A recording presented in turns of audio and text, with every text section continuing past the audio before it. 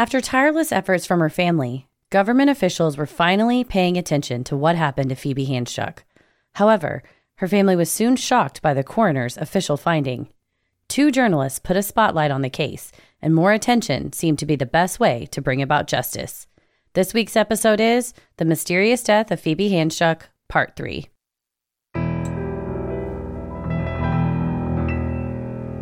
A bump in the night, your heart fills with dread. Probably a murderer who wants you dead. It could be a ghost, a demon, or worse. Perhaps you're the victim of a witch's curse. It's hopeless, you're doomed. You'd call a priest if you could. You'd rather just listen to who? Sinisterhood.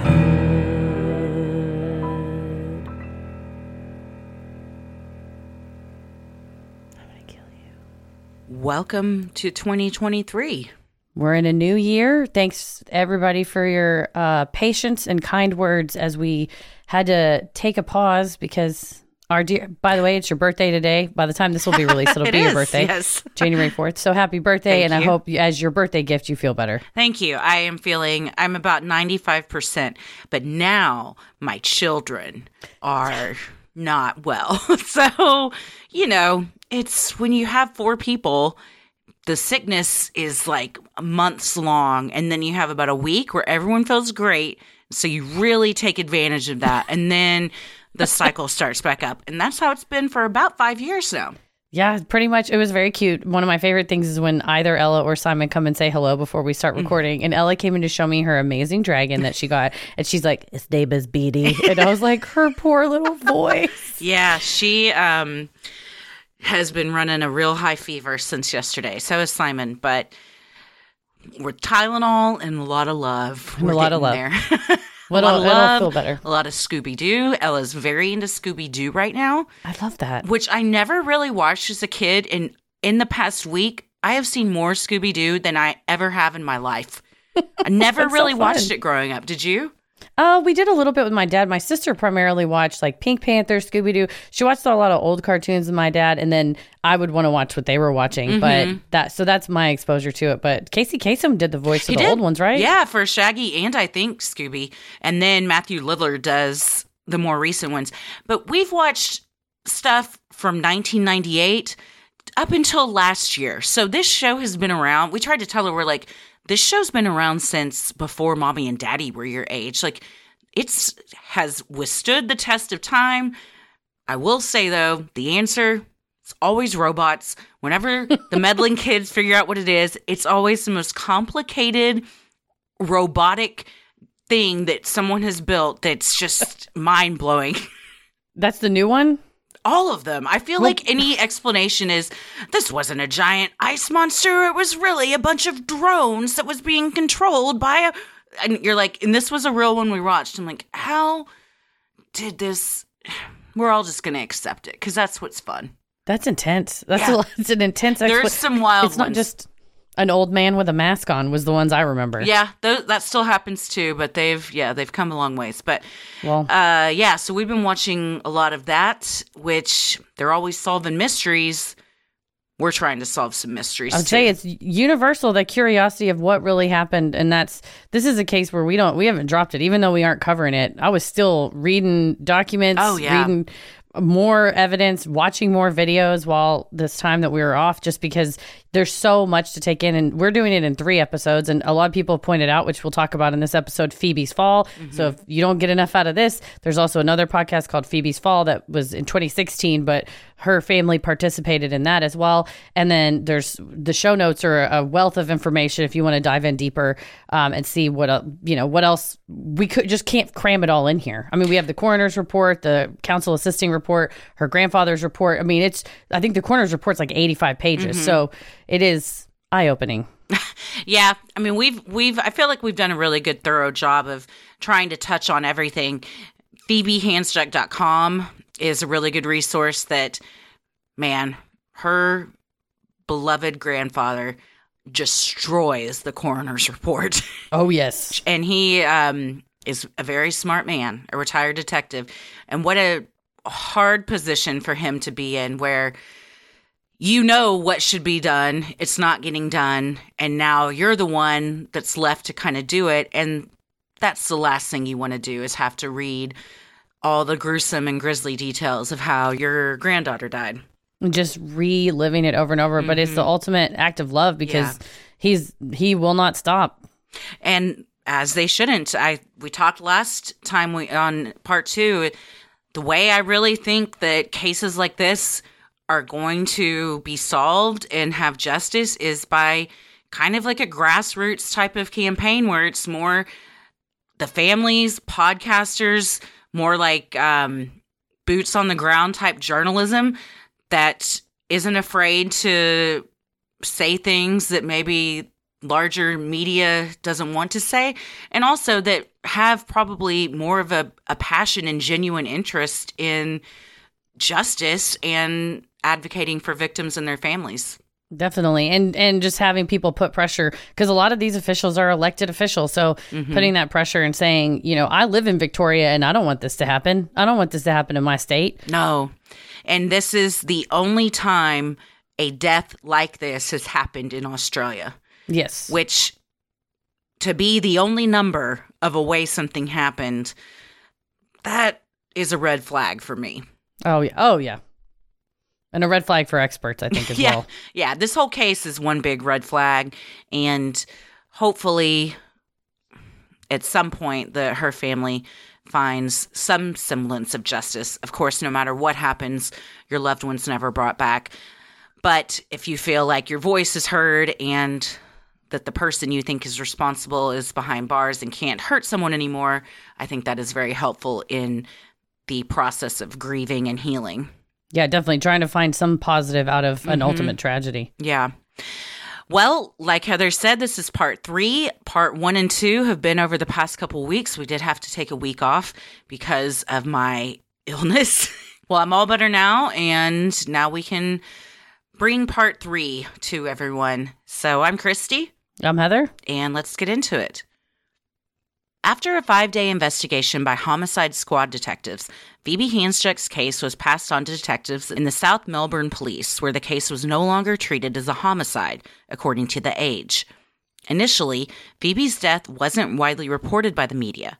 There was a quick mention of her death in The Age the day after it happened, but that article only stated that a woman was found dead in a refuse room. The next article was 2 years later, in December of 2012, briefly outlining her death and reporting on the fight that had been brewing over Phoebe's family's mission to get a coroner's inquest. In Australia, certain deaths are reported to the coroner. According to a 2016 scholarly article on the nature and duration of coroner's inquests, in Australia, nearly 20,000 deaths, or 12% of all deaths, are reported to a coroner each year. The types of deaths that must be reported to coroners vary by state, but generally include accidents, homicides, and unexplained deaths. Researchers also found that 1 in 20 reported deaths involve an inquest. Inquests go beyond the initial report to the coroner and involve the coroner hearing testimony from witnesses under oath and examining evidence. The way I understand it, it's kind of like a funnel that many people die each year, and then only a certain amount qualify under this law to be looked at by a coroner. And then of that, only so many are so unusual, or the evidence is so muddled that then the coroner has to hold this long inquest where it's not quite a trial because they're not determining who did it, but it is an investigation into how it happened. If a death is not it isn't very clear of how it happened, or they think that a crime was involved, they report it. Then the inquest is kind of examining all of the evidence in hopes from the family, if I'm not mistaken, that instead of it just being ruled an accidental death, that something more concrete is going to come out of it. When it's important to have a precise cause of death, the Coroner's Act says there's kind of 2 reasons. It's you either have the public policy reason of, okay, if this is a bunch of accidents that are all happening at these certain construction sites, we want to know this type of construction material caused this incident, which caused these deaths. Or, this is poisoning at some level. And, you want to get to the root of it. And then on the flip side, from a family's perspective, if it was a homicide versus an accident versus suicide, that could have insurance implications of, if your policy doesn't cover a suicide but does cover an accident, you need that official report to tell what happened. And families, in like the Handsjuks in this case, really had to push to get the inquest because there was some official pushback of like, well, it's pretty open and shut. And then you look at the evidence, you go, no, it is not. It's maybe the least open and shut case we've covered. So for anyone to look at this and say, oh, yeah, well, it was definitely just an accident. I, based on the evidence at hand, cannot understand how that conclusion could be made. Is this something that we have in the U.S.? Not really. I mean, we do have medical examiners who determine causes of death, but if a family like Ellen Greenberg disagree with the medical examiner, you don't really have this coroner's court. You would then file suit against them. Okay. So it would automatically go to a trial if it got that far. There isn't kind of a step between those two things. Yeah, and I thought this was actually fascinating, the coroner's court concept, because it does make sense when you say we're here in a court-like capacity where people are under oath, there is testimony, there are these rules of evidence, there's an attorney assisting the coroner because the coroner's not a judge in theory, and if it is non-malicious, it's not a homicide and you do want to get to the bottom of it, it makes a lot of sense to have this court. So I don't think that this is a bad setup as far as how it works in the common law in these, colonial systems where, it's based off British law at the end of the day. And, it's a great idea in theory. And then in practice, you kind of see some of the statistics that it maybe they had a good idea and they put in a lot of stringent rules in a 2008 change in law. And then they realized, oh, they're a little bit too stringent. Mm-hmm. The Coroners Act 2008 details the procedures for holding these inquests, which are meant to gather information about the cause and circumstances of a death. Unlike trials with judges, juries, and verdicts determining guilt or innocence, inquests are focused on the facts and nature of a death. For the 2 years following Phoebe's death, her grandfather, Detective Sergeant Lauren Campbell, combed through the circumstances surrounding his granddaughter's death and became convinced it was more than an accident. Seeking to prove as much, the Handsjuks began the process of requesting a coroner's inquest. Aunt Campbell, through his attorney, sought to block the inquest.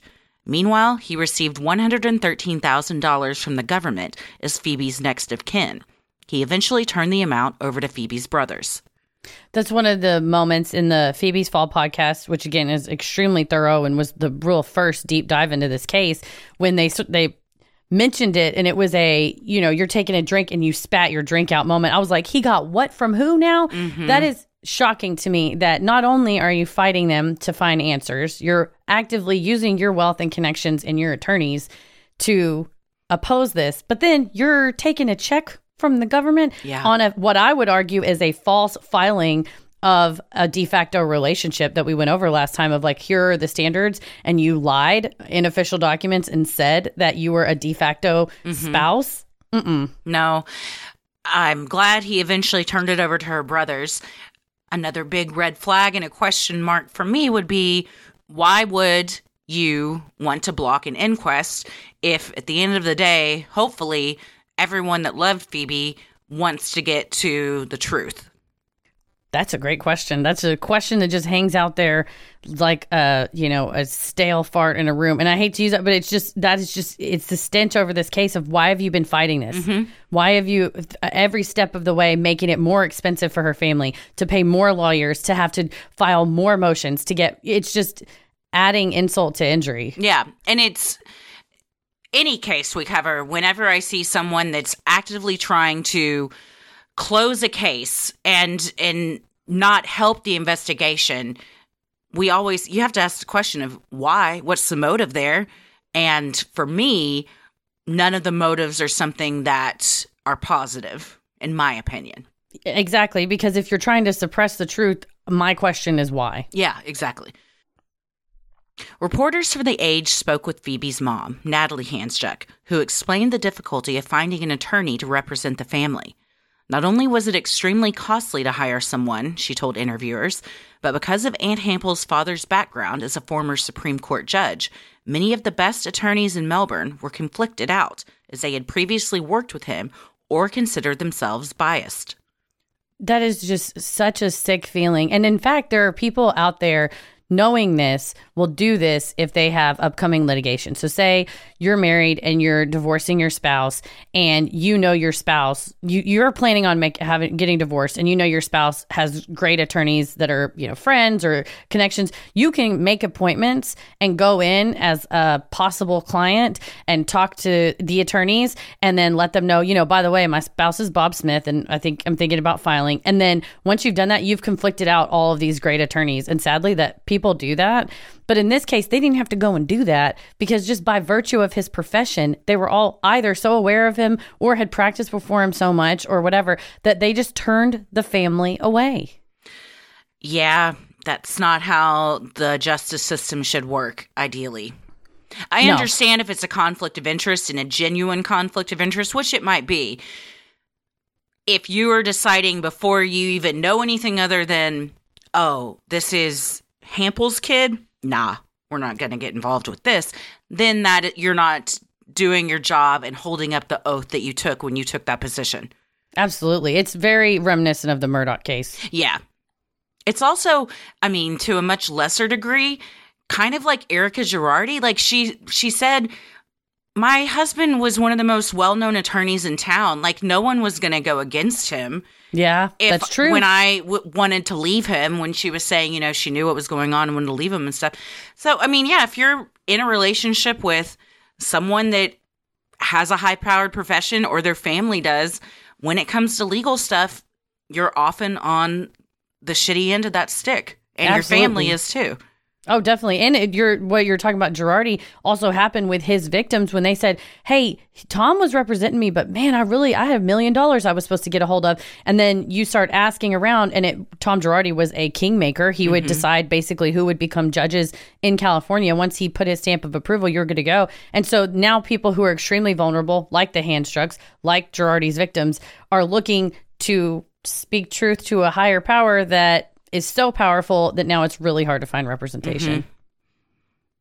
Phoebe's family began receiving more media attention in late 2012 when reporters from The Age ran a story called What Happened to Phoebe? That garnered even more media attention and offered the family the ability to fundraise for legal representation to assist with the inquest. Despite Aunt Hampel's opposition, the Handsjuk family filed a brief in early 2013 requesting the inquest.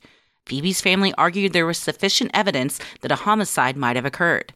Attorneys for Aunt, on the other hand, insisted that the inquest was not necessary, as there was not enough evidence to support a possible homicide. A few weeks later, the parties were informed that the Handsjuk family's request was granted. The coroner's inquest began August 5th, 2013. Testimony ran for over 3 weeks, and further submissions by attorneys representing Phoebe, Aunt Hampel, and the court itself made written submissions through May of 2014. Initially, things seemed positive for Phoebe's family. At a hearing in December 2013, Coroner Peter White had asked South Melbourne Detective Brendan Payne to investigate some issues, including the whereabouts of Phoebe's phone and Aunt Hampel on the day of her death and the location of CCTV footage. As the inquest carried on, however, two things became abundantly clear. There was certain evidence permanently lost, and the coroner seemed to have made his mind up despite that fact. In May of 2013, The Age reported that during a preliminary hearing, it was discovered that the building's visitor log from the day of Phoebe's death was missing.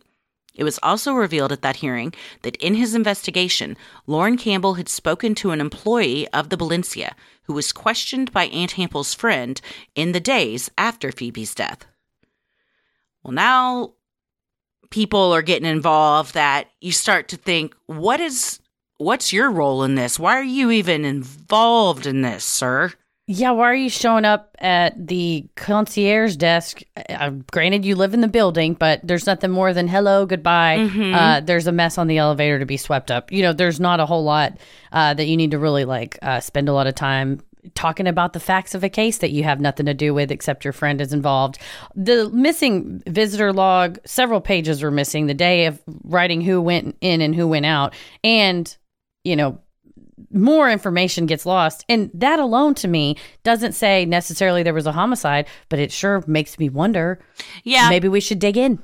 We're not saying that there definitively was a homicide, but we are saying that this investigation sure as shit was bungled enough to where a more thorough investigation was needed, and we can't say that there wasn't a homicide. Definitely. You have to comb through it at the very least, especially when things like this start popping up.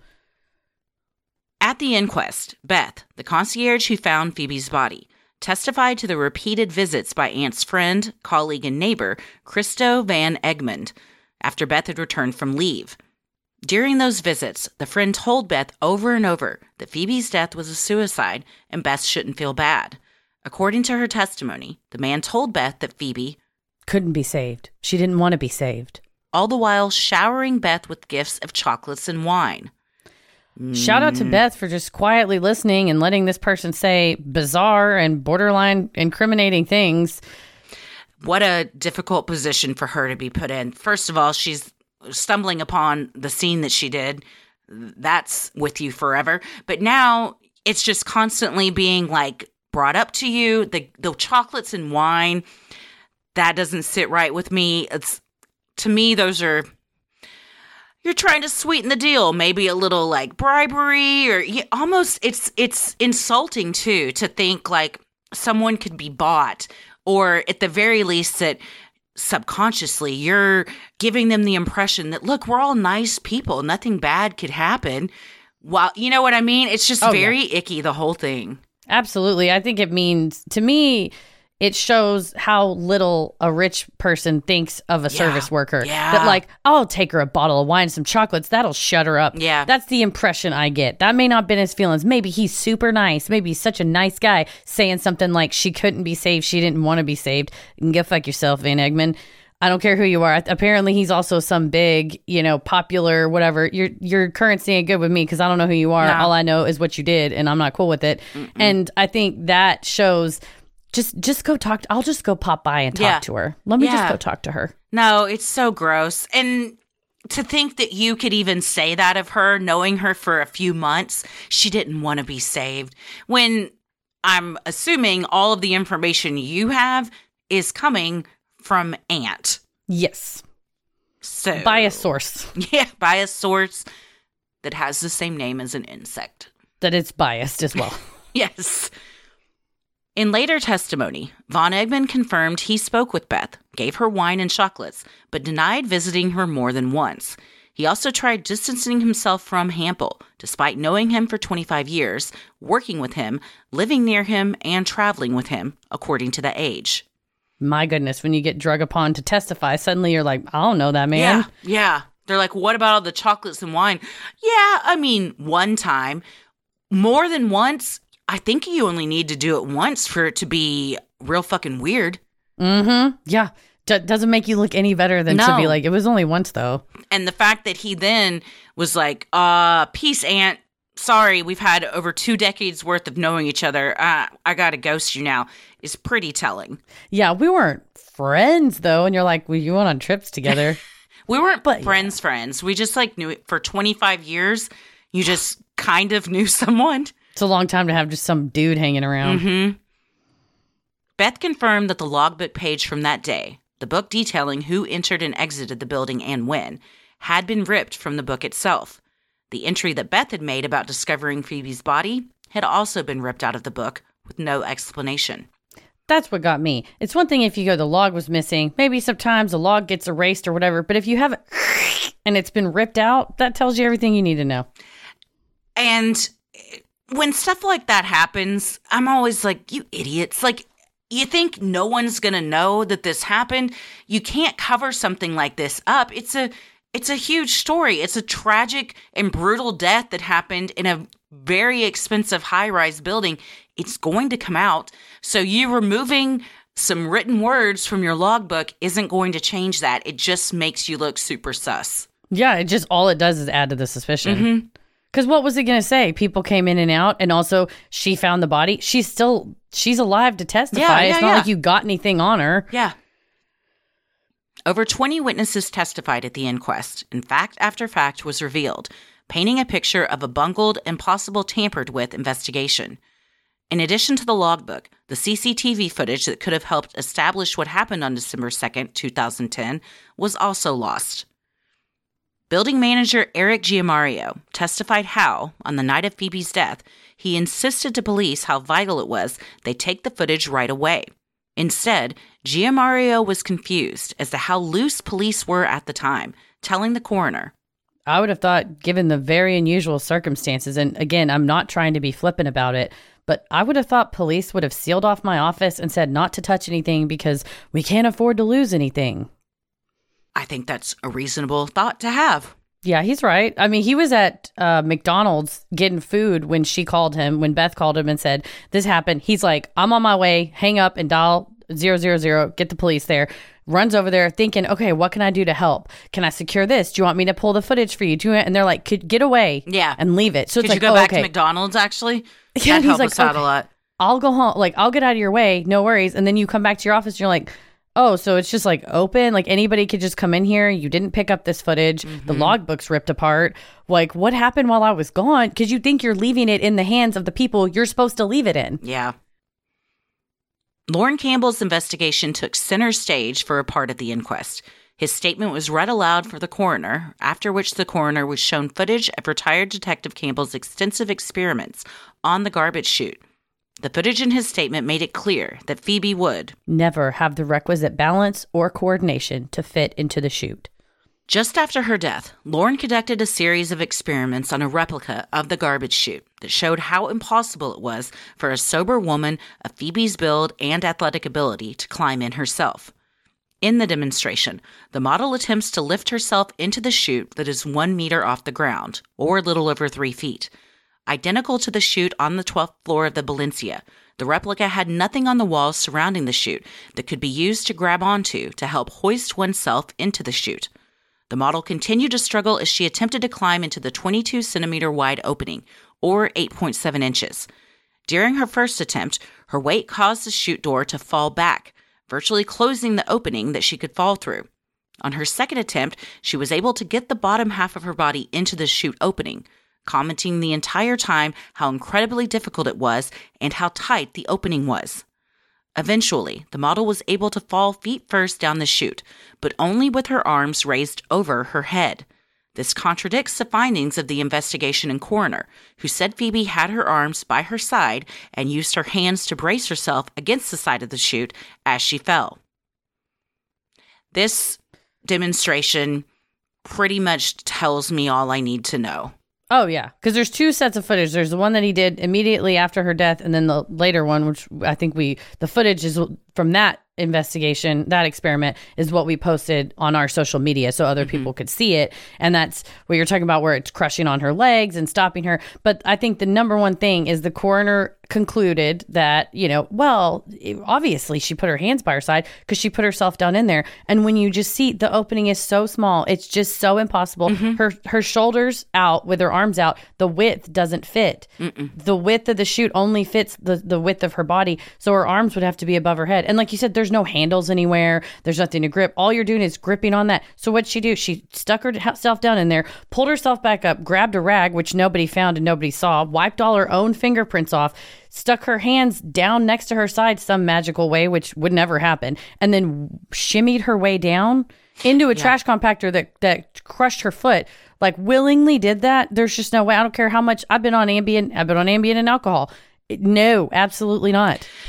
The thing, too, that I was thinking about today, if her intention was to take her own life, why then would she have crawled out of the trash bin trying to find an exit to the room?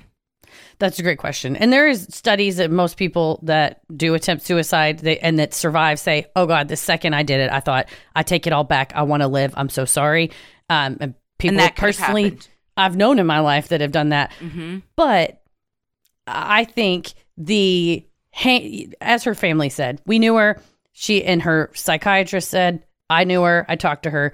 This would not be the way that you would choose. A, and B, it's just physically impossible. Yeah, it's I mean, watching this model who was completely sober struggle to try and do this, you're like, how would someone that is drunk and on sleeping pills be able to, I mean, even just getting there at all would be a struggle. But being able to do that, it's just not possible. And the sticking point is her arms. Yes. They said her arms, based on her injuries, would have to have been by her side.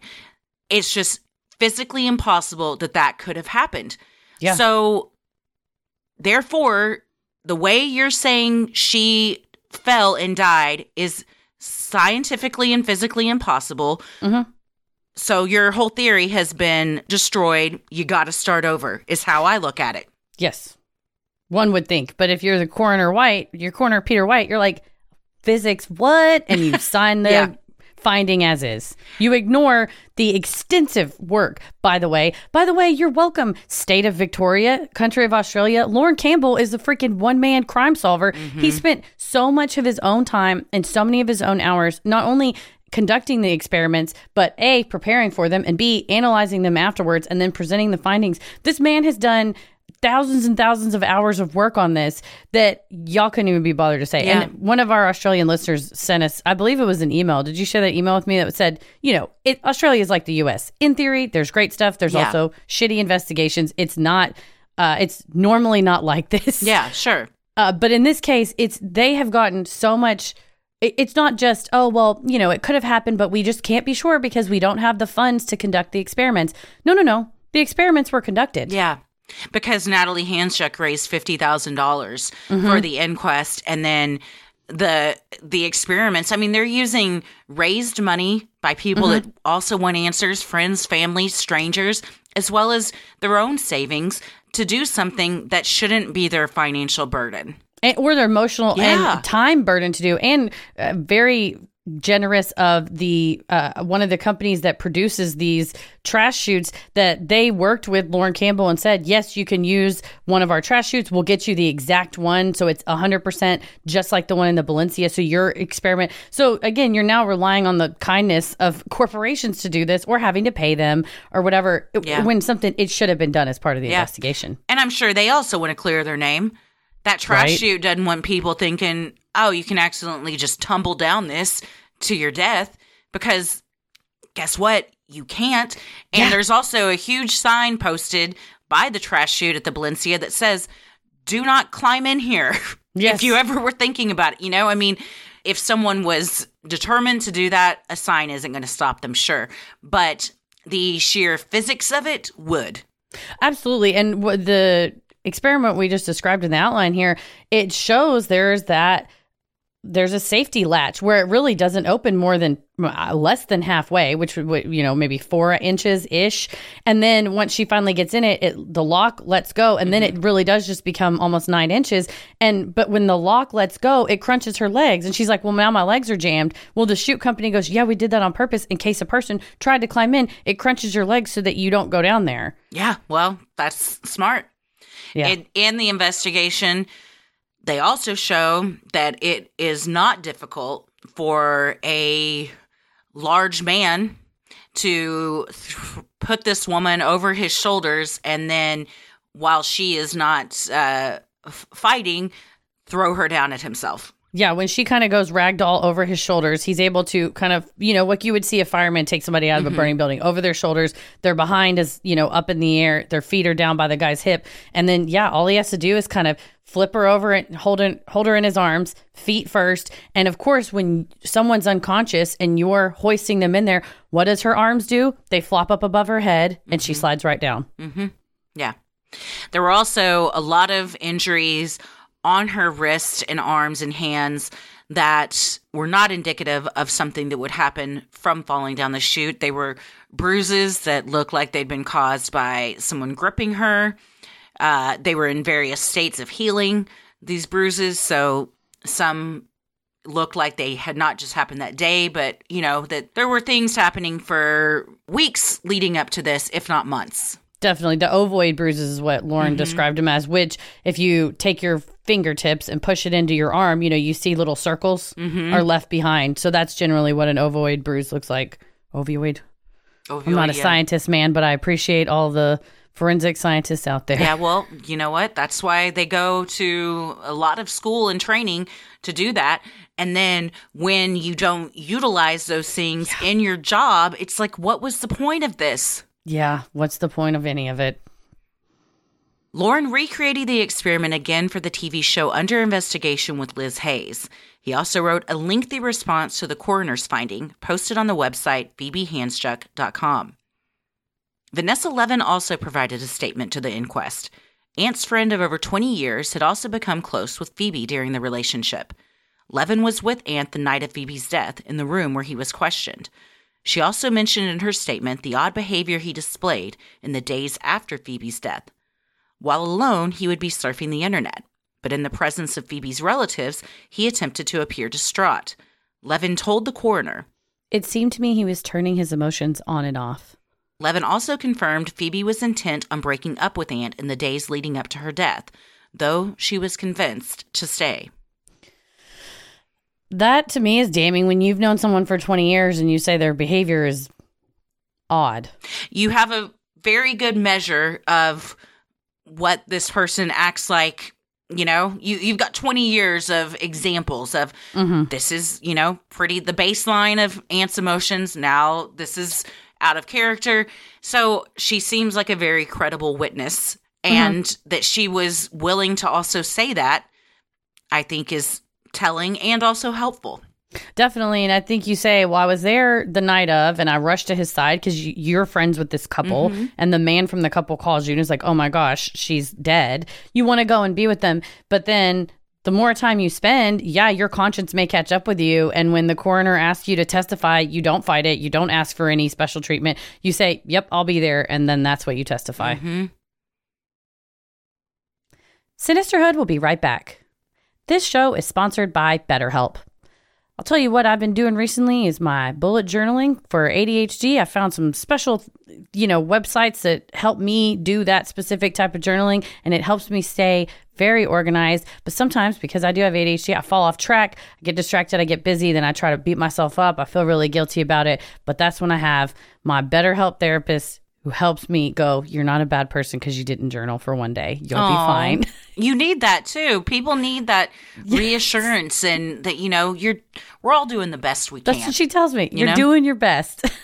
Well, when you're at your best, you can do great things. But sometimes life gets you bogged down and you may feel overwhelmed or like you're not showing up the way that you want to. Working with a therapist can help you get closer to the best version of you, because when you feel empowered, you're more prepared to take on everything life throws at you. Like I said, I use BetterHelp for my therapist. I would never have signed up for this because of it without knowing your experience with therapy as well and how open you were about it. And I just didn't know where to get started or how to even find a therapist. And I liked that I could take a test and find my therapist. And now I love her and I will not let her go. I love that. And I'm honored that me sharing my story could help you. And it can be very daunting and overwhelming to find one. So, if that's how you're feeling, then BetterHelp is a great alternative to more in-person therapy. It's helpful for learning positive coping skills and how to set boundaries. It empowers you to be the best version of yourself. It isn't just for those who've experienced major trauma. If you're thinking of giving therapy a try, BetterHelp is a great option. It's convenient, flexible, affordable, and entirely online. Just fill out a brief questionnaire to get matched with a licensed therapist and switch therapists at any time for no additional charge. If you want to live a more empowered life, therapy can get you there. Visit BetterHelp.com/sinister today to get 10% off your first month. That's BetterHelp, HELP.com/sinister. Most damning of all was the electronic evidence around Ant's behaviors in the moments after he supposedly discovered Phoebe was missing. Ant detailed what he found when he arrived home on December 2nd, 2010. He claims he entered the apartment, found a broken glass and blood on the computer keyboard, and then became concerned when he found what he called a small shrine on their bed, including photos of him, photos of Phoebe's cats, and candles. However, crime scene photos showed no such shrine on the bed, as he testified. That's what gets me about this is something that the coroner points to show evidence of her mental state and how depressed she was, and check out the shrine on the bed. And I'm like, there's 50 pictures, and it's the things that he describes in the shrine. The photo of him is on the bedside table. The photo of the cats are on the dresser. The candles are on the other table. And it's like, it's really bizarre to me that either you went in there and you undid the shrine really quick, which he never testified that he did, or you made it up.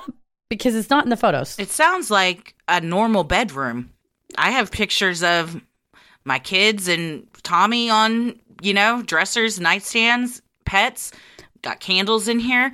If all of those things were piled in the middle of my bed with, scribblings around that were kind of incoherent words, that could be cause for concern, but that's just not what had happened. There's just the photos that were taken that night, which if you want to complain, if you're Aunt Hample and you want to go, well, there was a shrine and they didn't get photos. Okay, well, then you should be really concerned that the police are moving things or not photographing things properly, not just saying, and then the photos go, nuh-uh, and you go, and the coroner goes, I'm going with the guy that's saying it, not the pictures. Yeah. Ant was questioned by the counsel assisting the coroner, Deborah Semensima, why he accessed the computer for 15 minutes after being so concerned about Phoebe's whereabouts. Ant testified he was looking for a note or some search history to explain where Phoebe had gone. Instead, electronic records show he opened GarageBand and iPhoto at 6:19 p.m. and 6:34 p.m. After taking a phone call, Ant then opened iMovie on her computer at 7:10 p.m. There was more activity on the computer at 7:39 and 7:40 p.m. as well. Well, I'm no rocket scientist, but you don't leave suicide notes in GarageBand from what I can tell. Yeah, that's another thing that was a red flag for me is that he said, oh, well, I wasn't opening GarageBand for me. I was opening it because she had been on it. That's fine. That to me is not the behavior of a suicidal person. Adding GarageBand and iPhoto, looking at photos, and you're straightening your hair, you have your sunglasses on, and you're ready to like that. None of this jives then with the story of I was. But if you say, well, I was looking for some search history, well, the computer evidence didn't show that. You were looking at that. That's the thing, is people want to lie and they think they're real good at lying. And a lot of times people are really good at lying. But technology it doesn't lie for you because it doesn't give a shit. So when there's concrete evidence that this just isn't what happened, yet it still flies in the face of justice and they're like, all right, but we're still going to believe him. It's maddening. Yes, because you feel like, oh, okay, well, we have 15 pieces of evidence that contradict what he says. And then you have a government official that goes, I'm going with the testimony. I'm sorry, I'm just going with it. Yeah. You're like, but why though? Yeah. There's what? And the answer is, well, because his father is very rich and powerful, and so is he, and I like my job, and I don't want to lose it. That's definitely a possibility. Ant also testified that he didn't try calling Phoebe after discovering she was missing because he knew her phone was at the repair shop and not with her.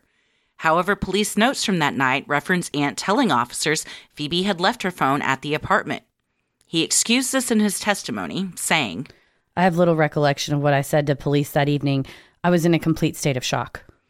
In the final report, a footnote indicated that Ant provided his testimony under an immunity provided by the coroner. Well, let's break this down a little bit. Please.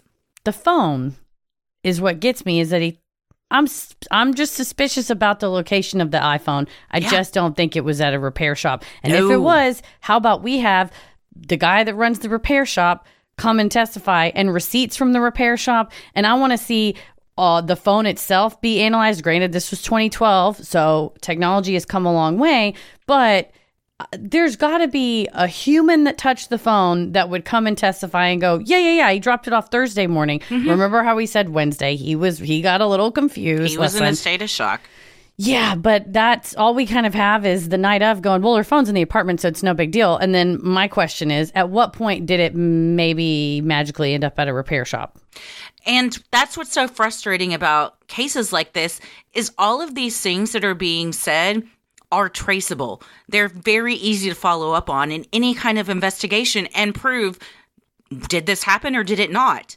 And instead of doing that, they're all just like, all right, well, you said it happened, so okay. We'll take He's that. a nice man. He comes from a nice family. Mm-hmm. He's very famous. He did work with AC/DC. Just let him tell his version of it. And you're like, no, I actually would like some evidence of this. Yeah. But you know what? He could come and testify however much he wanted because he had an immunity certificate. Please explain what this means, Heather. Well, my best understanding reading the Coroner's Act of 2008 in Victoria is that if you're asking someone to testify. So basically the coroners say, we're going to want you to come give evidence. We're having this inquest. FYI, here's the date and the time. We want you to come. The person can say, I refuse to give evidence. I don't want to do that for various reasons. You just say you just don't want to, in which case they might compel you. Or you might say, well, the evidence I might give might lead someone to convict me of an offense. So then the coroner can grant a certificate to the witness.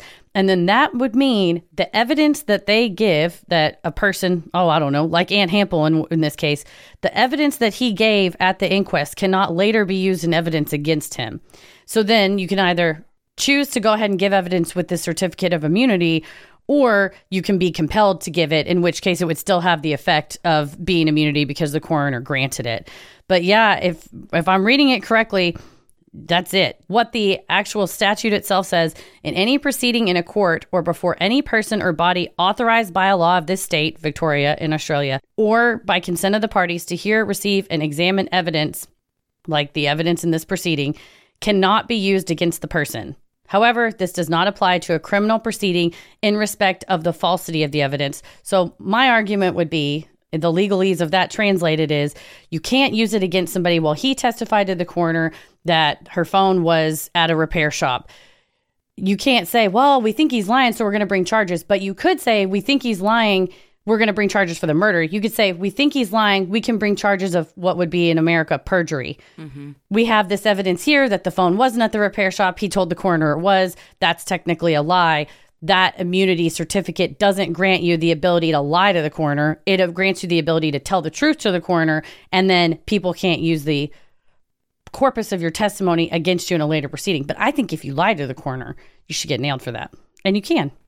So is there stipulations to that? I mean, could you say, yeah, I threw it on the garbage chute, and then no one can use that against you because you have this immunity?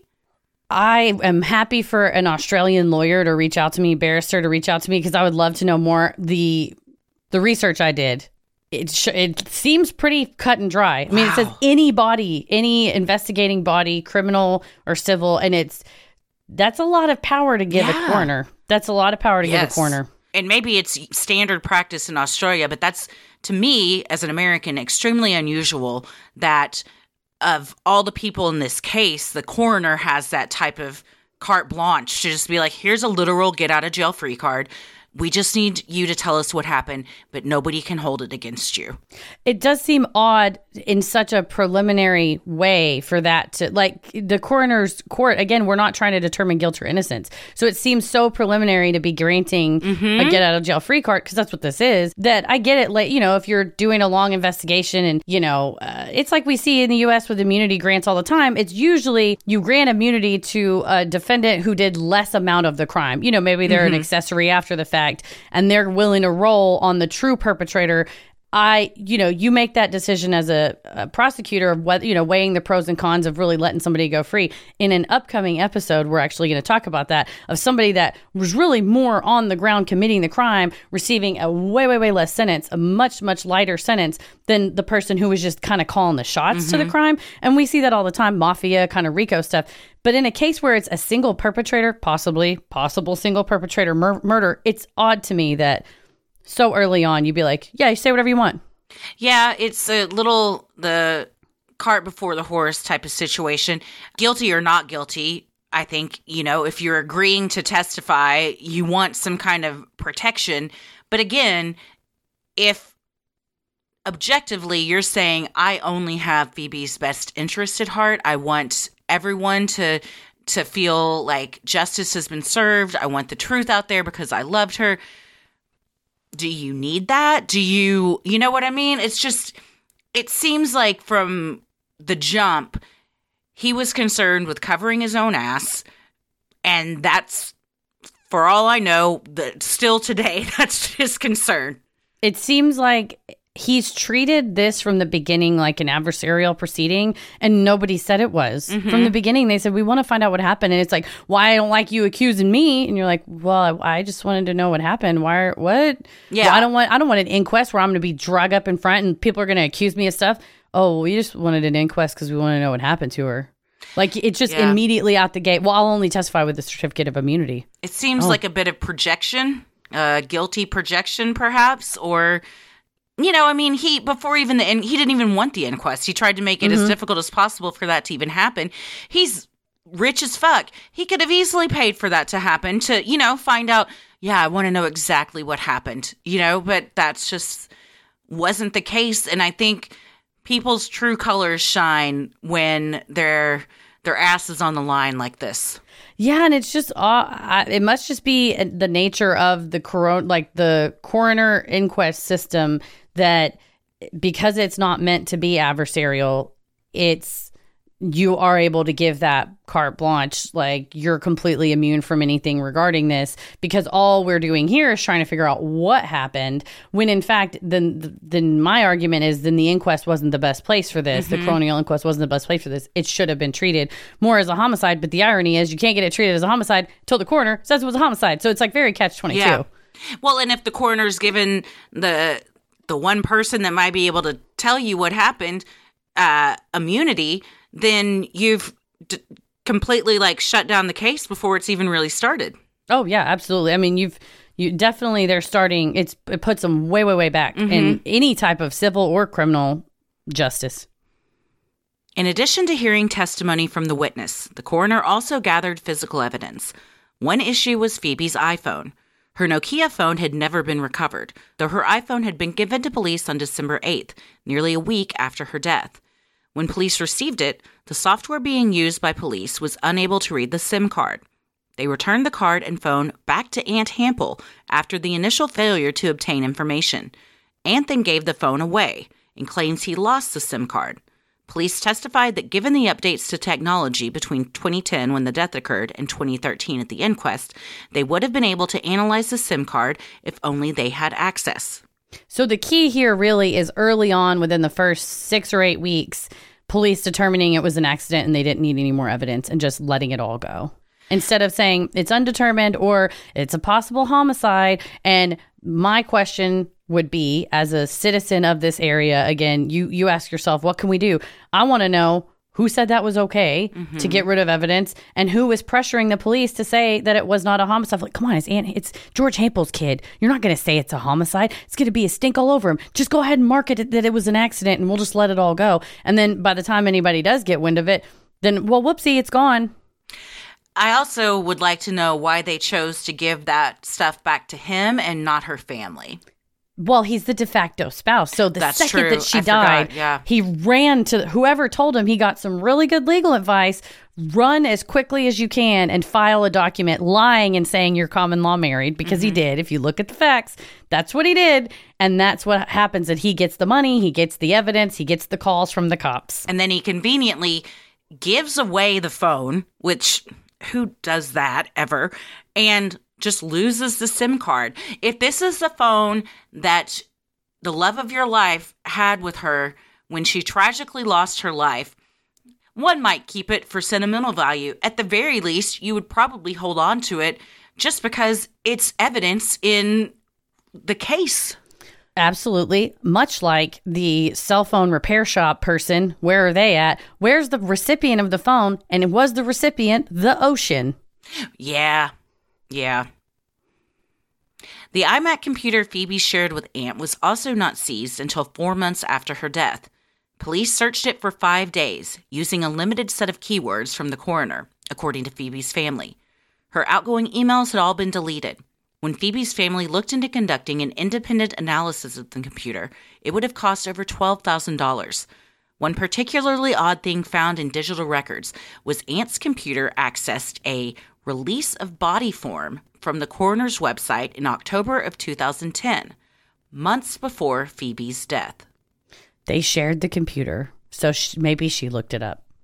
But it was also technically, he made it clear it was his computer that he let her use, and they shared it, but it was his, but that's why he wanted to get it back. But that's a weird thing to look up. I looked up what this is in Victoria, and basically, it's a form that you got to fill out to give the coroner if you want the body released to you. And usually, people don't do that until their loved one has passed, because how would you know to do that? Or if it's like a terminal illness and you're expecting something, if someone's in hospice, then to get all your ducks in a row, you might fill that out early on, so it's a smooth process once they do pass. none of those things were the case with Phoebe. Weird thing to search. Yeah. Real weird thing to search. But yeah, the computer is another one that they didn't take it the night of because, and I'm quoting here, it was important to his privacy.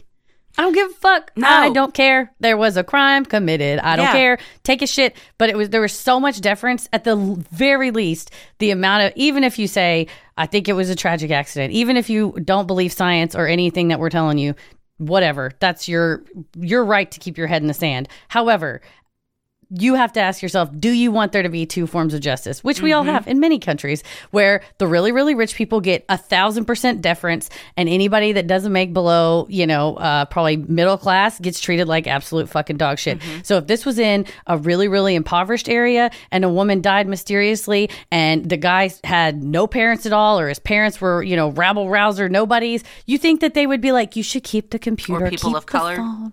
Yeah, keep the phone. Keep it. Don't worry. We don't want to bother. Hell no. They go in and they fucking put caution tape over everything. Or they would just go, we really don't care about that murder, and leave that one too. But that's probably the most likely scenario, unfortunately.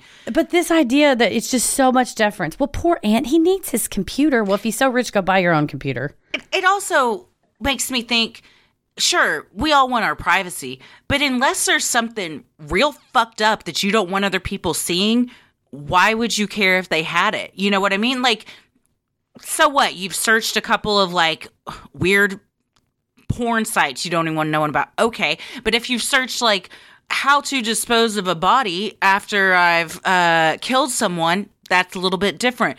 It's very sus that he would not want to just give that up to help. But also, unless you're doing something wrong that you need to be kept private, in the case of a potential homicide has occurred here. At the very least, a tragic death has occurred.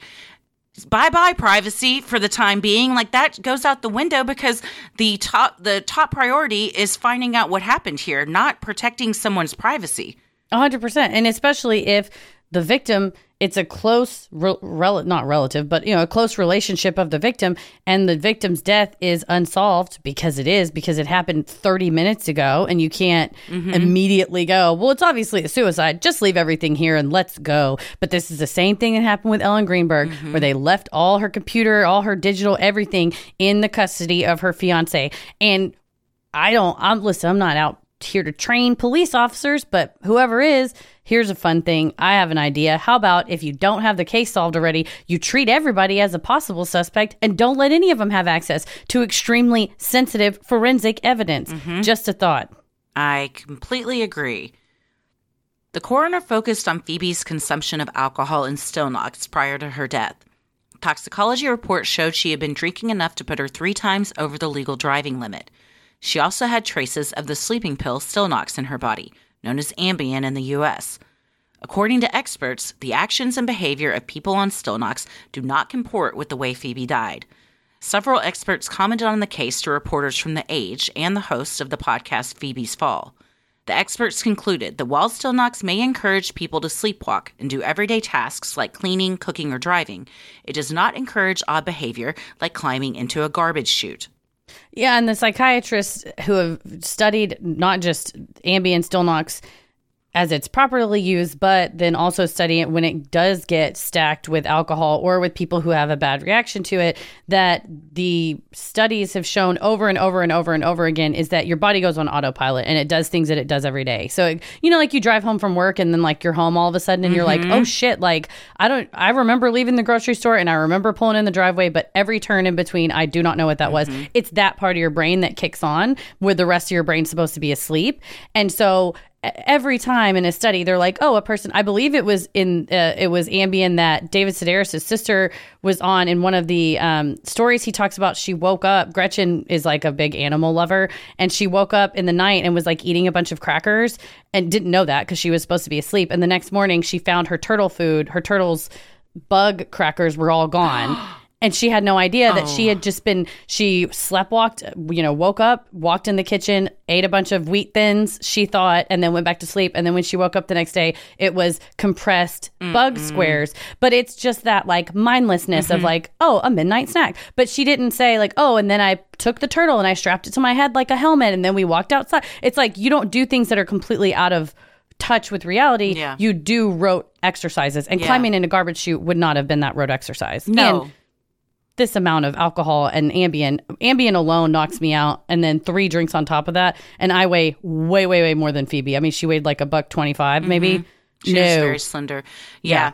The reenactment showed that a sober person has difficulty doing this. So when you have all that in your system, I don't see how it could possibly happen. And obviously it's not something she's done before. So this would be the first time she's ever done something like that. So it's not like your muscle memory kicks in of like, oh, this is what I do after I take the trash out. It's like a path of least resistance as well. So if you told me that she woke up on Ambien and walked and put her trash in the trash chute and walked back in the apartment and fell back asleep and has no recollection, I would believe that. Because again, it's a rote behavior, a rote exercise. Sure. She lived in the building. She would know exactly where to go and exactly where to come back. But that is so out of the ordinary and also just physically impossible especially given her parents said every time she drank, 1 drink in, she was tripping and falling down and knocking stuff over. On December 10th, 2014, Coroner Peter White released his findings. He began with quotes from Aunt, pointing out that Phoebe had mental health issues. The coroner quoted, "Dark thoughts," from her diaries and detailed her binge drinking. Counsel assisting Deborah Semensima recommended an open finding due to the sheer amount of evidence lost, meaning the cause of death would be listed as suspicious without specifying the actual cause. The coroner disagreed and instead chose to ignore the many inconsistencies between Aunt's testimony and the evidence, as well as the many pieces of evidence lost.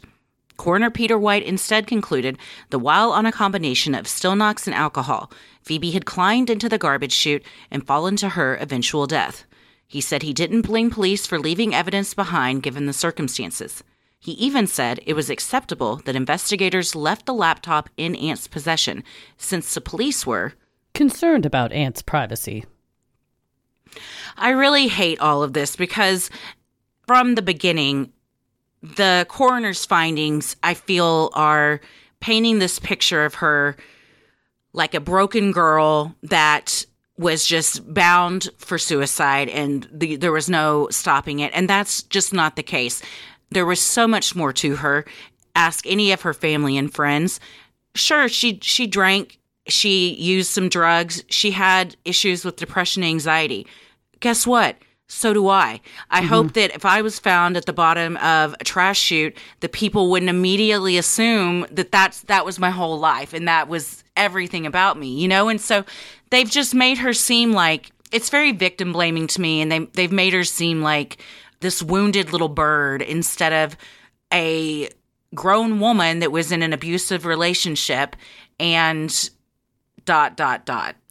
Yeah, I just got really choked up and started crying while you were saying that because I hope that we as an entire society have come further than this, and this was 2013, 2014, that we wouldn't look at certain victims more worthy than others of investigation and wouldn't say, because, I mean, and we'll put link it in the show notes, I was so mad when I read the things that he chose to pull out about her were all...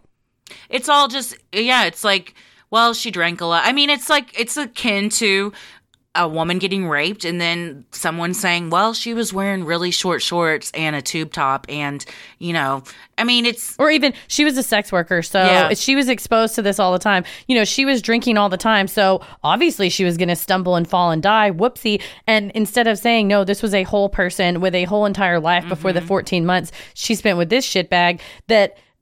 should also be taken into consideration. But instead it was, what do you want us to just write? Say it out loud, and then we'll write the thing that you said. Also, you have immunity, and then we'll just hit print and we're good to go. And Deborah Siminsima was she's not an advocate for the family necessarily, but an advocate for the truth. And it just so happens that the family's interests are in line with truth and justice. But it is sickening to read this guy should be fucking ashamed of himself. And again, if he's an elected official and you live in Victoria, make sure his ass don't get reelected. Although the rich get richer and people end up staying, in their positions of power. But to read somebody, to me, the subtext of this reads like exactly what you said. She was bound on suicide. She was just lost. Fuck it. Scrape them off. Give up. Who cares? Why are we even wasting our time on this? And it's insensate. It makes me so mad. And we're not related at all. I don't know her. We're not related. But I feel like... Well, you're a compassionate person. And I feel like compassion can unite all of us. I mean, we say all the time, like, the worst day of your life should not define you. This was clearly the worst day of her life and in the end of her life. And for her 24-year life to just be summed up like this, and his shitbag friends telling people, oh, she couldn't be saved and blah, blah, blah. You have her family that's known her. I'm like, tears are literally streaming down my face right now. I mean, her family knows her. They don't know her. And her family's been saying, this is not her. Her dad's a fucking psychiatrist. Like, she was seeing a psychiatrist, and even her psychiatrist, who, when all is said and done, I don't think that psychiatrist is the best trained one, but she said, I did not think suicide was imminent. Her family said, yes, she struggled with depression, but it wasn't something that any of us were worried about. And that can be the case a lot of times when someone does actually take their own life, But in this case, it just doesn't make any sense. If she had been found in the apartment, all of this in her system, and had just passed out, maybe I could buy accidental or maybe even intentional overdose. But throwing yourself down a garbage chute that you physically can't even fit into the way that they're saying you could fit into, it just doesn't add up. Like, you don't have to even be a detective to know that, like, these A does not equal C here. Yeah, no, for sure. And it makes you sick because you know the truth, right? You know the evidence that we have, and to see her painted with such a broad brush, and to see, my thing is, like, you're saying the quiet part out loud. If you want to be a shitty corner and be fucking bad at your job, be fucking bad at your job and just be like, I don't understand this evidence. But my thing is, you're now manipulating the narrative in order to fit the narrative of a person. This is not the Aunt Hample show. We got to make him, exonerate him. Well, that's exactly what it turned into. So I'm like, we've all completely lost our eye on the ball, which is the truth, the justice, getting an answer for her. And just go, if you want to just get real mad today or cry, either one, click on the show notes and read the coroner's first page, and the quotes that he chose are inappropriate. They're inappropriate. Well, and at the very least, like you said, if you want to say, I can't say that this was homicide, okay, but you don't have to definitively say it certainly wasn't. This was a, quote, freak accident. Those words were used, a freak accident, in an official report by the coroner. You could, at the very least, do what Deborah Siminsima is suggesting and have an open finding. So therefore, we're not saying it was murder. We're not saying it wasn't. But we know that we can't definitively say that this was an accident or a suicide. And that's exactly the correct. And what her family said. They said, listen, we get it. A bunch of stuff has been lost, and it just may never be found again. And that's okay. And listen, we're going to do our best with this open finding, and that's just going to be all we're going to have. But it's such a slap in the face to ignore her and then go on top of that and borderline, I won't say defame, but like just besmirch the final reputation of a woman who is now dead. And to just go, you read her diaries. They were so sad and terrible. And she had sad, dark thoughts. And she was a sad little girl. It's just rubbing salt in the wounds of her family to be like, she was a broken bird that would never be fixed again. It's absolutely sickening. I totally agree. Phoebe's family was understandably disappointed. Natalie told reporter Liz Hayes that she had hoped for an open finding. Because so much evidence was lost. In addition to shutting the door on possible further investigations, the coroner also fully exculpated Aunt Hampel. According to Phoebe's fall, Aunt's attorneys had pressed for this outcome to be included in the finding as well. This came despite counsel assisting submission, which called several items of Aunt's testimony reconstructions, and wrote, "No positive finding can be made on the balance of probabilities as to Mr. Hampel's involvement." And let's give credit where credit's due to Deborah Semensema, who went through all the evidence, was asking extremely tough, difficult questions, and had the wherewithal to write accurately her recommendation and not bow and kowtow to wealthy, powerful people. And I hope that she did not see any backlash in her employment, in job opportunities to move somewhere else to be like, oh, well, you remember what she did to George Hampel's kid? Don't hire her. Like, I hope she is seen as an ethical, upstanding barrister, attorney, counsel, because she absolutely is. It takes a lot to write that, especially when you have an army of rich lawyers pushing you. And I think she is the hero of this coroner's inquest, and it shows what a weak bitch coroner Peter White is. And I said he's a weak bitch. But you know what I mean? When you're under an extreme amount of pressure like that, and I think because this is pre-Phoebe's Fall podcast, right now all this is a coroner's inquest that's being a little bit reported on. This is before Richard Baker and Michael Batchelor got a hold of it and really made it a larger story. And so when you have the public not on your side, you have the authorities not on your side, you have really, really rich people not on your side, and you have powerful people in your profession not on your side, it takes a lot of balls to do what she did, and she done did it. That's what will eventually change the system, because yes, the rich keep getting richer because people bow to them and allow them to stay in power. If we have a lot of Deborah Semensemas that are like, fuck it, no, I don't care who the fuck you are, this woman deserved justice. Also, regardless of who this is, they deserve justice. My job is to be unbiased. It is just to tell the truth. So I really don't have a dog in this fight other than the justice. I'm just trying to find out the truth. I don't have a personal vendetta against Mr. Hampel. I just want to know what happened, period. Yeah, she understood the assignment and she did it. But the problem is she's not the coroner, right? She was just the opinion, and he could choose to ignore it. And bizarrely, he did. But again, it's not bizarre. We know why. Because the coroner had followed the law but chose to ignore key pieces of evidence, Phoebe's family was in a tough spot. At the time, the only way a family could challenge a coroner's findings was on a misapplication of law. Here, they were essentially stuck. Though they could have attempted an appeal, they would have gotten only one shot at it, and it would have cost them enormous legal fees. The law at the time would have required the Handsjuks to pay the legal fees of other parties involved if the appeal was unsuccessful. Disappointed, Phoebe's mom, Natalie, told Marie Claire in 2016, "Natural justice is now the only thing we're going to get out of this. Karma will come to whoever has been involved. We just have to be patient." I really relate to this. I think if I was in this situation, this is the conclusion I would also come to, that the universe is going to eventually take care of it. I'm not talking about woo-woo stuff, but like eventually dues are going to be paid. Someone's going to talk, something's going to happen, something will come out. And that's what I would have to hang my hope on to be able to just exist day to day.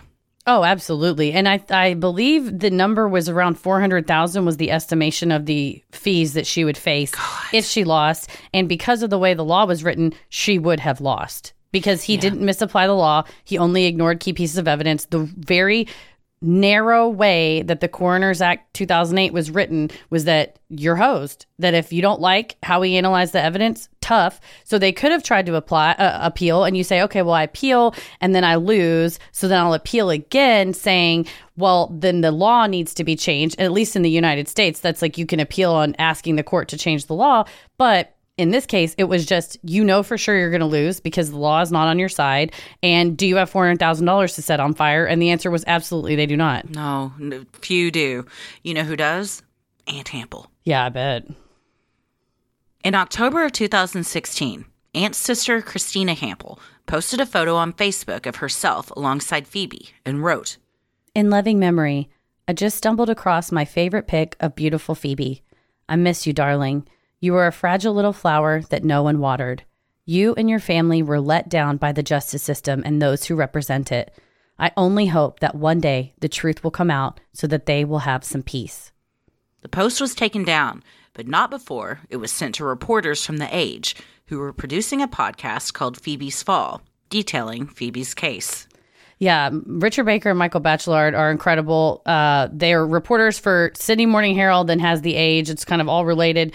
And Natalie Handsjuk reached out and said, hey, this happened to my daughter. We're going through this inquest. They were covering the inquest here and there. But this post on Facebook really made, I believe it was Michael Bachelard, say, we're on to something. Mm-hmm. Because why would you post that? And then it was taken down very quickly. Yep. I imagine people saw that and said, hell no, delete that right away. But for whatever reason in that moment, she spoke these words, and it doesn't seem like it's just something that you accidentally say. It seems like she's definitely implying something. There's an inference there that something happened, and she knows that something happened. Well, and a little bit of background, they call her Chrissy Hample. She had been arrested she had a substance use issue with doing cocaine and possibly dealing cocaine. Magically, the charges all got dropped, probably because of who her parents, her dad and stepmom are. But she's kind of this like black sheep of the family. But she was the one that when Phoebe and Aunt started dating, that Chrissy was lending clothes to Phoebe, and Phoebe cut her hair that was long and brown to be short and black like Chrissy's hair. So I wonder if they had, and it's a very beautiful photo of the two of them together. It's black and white. So, you wonder if you make this connection that you're maybe struggling with substance issues. Phoebe opens up to you about her struggles, that you guys are related, and you see the way she died. And you see the way your family reacted, that said she was just a drug addict, depressed, sad little thing, whatever, write her off, throw her in the garbage, fuck it. And I wonder if you go, what the fuck would they do if something happened to me? Yeah. Would they treat me the same way as her because I had the same issues as her, or would they treat me that? But I believe it was up for 12 or 15 hours, like not an entire day even. But thankfully somebody screenshot it. Once it's posted, just assume it has been screenshotted. Sinisterhood will be right back. They say that hair care is the new skincare, but there is one brand that has taken it to the next level. With a cult-like following, Kitsch has created game-changing essentials beauty enthusiasts swear by. From satin pillowcases to time-saving towels to their classic hair ties and scrunchies, Kitsch knows hair care doesn't stop in the shower. Started in 2010 by selling hair ties door to door, literally just hustle and a dream. Kitsch is self-funded, female-founded, and now carried in over 20,000 retail locations. Kitsch's best sellers include satin pillowcases, caps, and eye masks. Their satin is vegan and cruelty-free, and they are so great for your hair and skin while you sleep. They also have shampoo and conditioner bars. Yes, bars. Bottle-free beauty, y'all. I love those shampoo bars. Oh, it's great. It's good to travel. Yeah, very good. And I also just feel better because I don't have this giant chunk of plastic in my hand that I'm squeezing something out of. It's just like a soap bar, and then when it's gone, it's gone. Right there. Also, the heatless satin curling rollers say bye-bye to heat damage. There are TikTok videos of people throwing away their $600 curlers for this. The amazing thing, this is only a fraction of the price at $18. I've said it before, best curls I've ever had. You just sleep in it, and then you wake up, and it's like the best blowout you've ever had, and it lasts for days. I was going through old photos and videos to make kind of a year-end, like, thanks, everybody. And I was like, damn, Christy hair is on fire in that picture. And I was like, oh, that's the We were in one. Chicago. That's right. Yep. That's when it happened. So good. It does look good. I'm telling you, it's so easy. You just put it in your hair and then you go to sleep. You don't even have to do anything. My favorite part is you kept going, the curls, they won't stop. You're like, it's been 3 days and it's still curly. And I was like, dude, Kitsch got you, man. Mm-hmm. Well, right now, Kitsch is offering you 30% off of your entire order at mykitsch.com/sinister. That's right. 30% off anything and everything at mykitsch, spelled mykitsch.com/sinister. One more time, mykitsch.com/sinister for 30% off of your order. Eventually, Aunt Hample moved on. He got married after Phoebe's death, but then divorced. Single again in 2016 at age 49, he began dating 23-year-old model Bailey Schneider. On June 23, 2018, Bailey was found unconscious with the gold cord wrapped around her neck on the kitchen floor at her parents' home. Her parents were suspicious, given the disparity in her height in the areas in the kitchen where she could have harmed herself. A coronial inquest was also opened into her death, and Richard Baker, the reporter who had spearheaded investigations into Phoebe's death, covered Bailey's death as well. Ant claimed he and Bailey were not seriously dating, according to The Age, but phone records show frequent contact, as well as trips that the two took together. Bailey also took out a life insurance policy on herself 3 weeks before her death. Despite the anomalies, the coroner's inquest also determined there was no third-party involvement and that Bailey died by suicide. This is also extremely heartbreaking, and it also does not make sense. Bailey was found with a gold cord wrapped around her neck very tightly, but she was on the ground. It did not appear that she had done this to herself. There was not a spot in the area she was found where she could have done this to herself. And yet the coroner said that it was suicide for sure, and that surely he wasn't involved either. And that morning, Bailey had told her mother that she had broken up with Ant. The two had broken up that day or just the night before. It was very recent. A lot of parallels. A lot of parallels. And another family who has been failed by the coronial system. Yes. The attention on Phoebe's case, and in particular the Phoebe's Fall podcast released in 2016, caused movement in the Victorian legal system. Prior to Phoebe's case, the appeal window had only been 28 days, with appeals only allowed on the narrow grounds of a misapplication of law.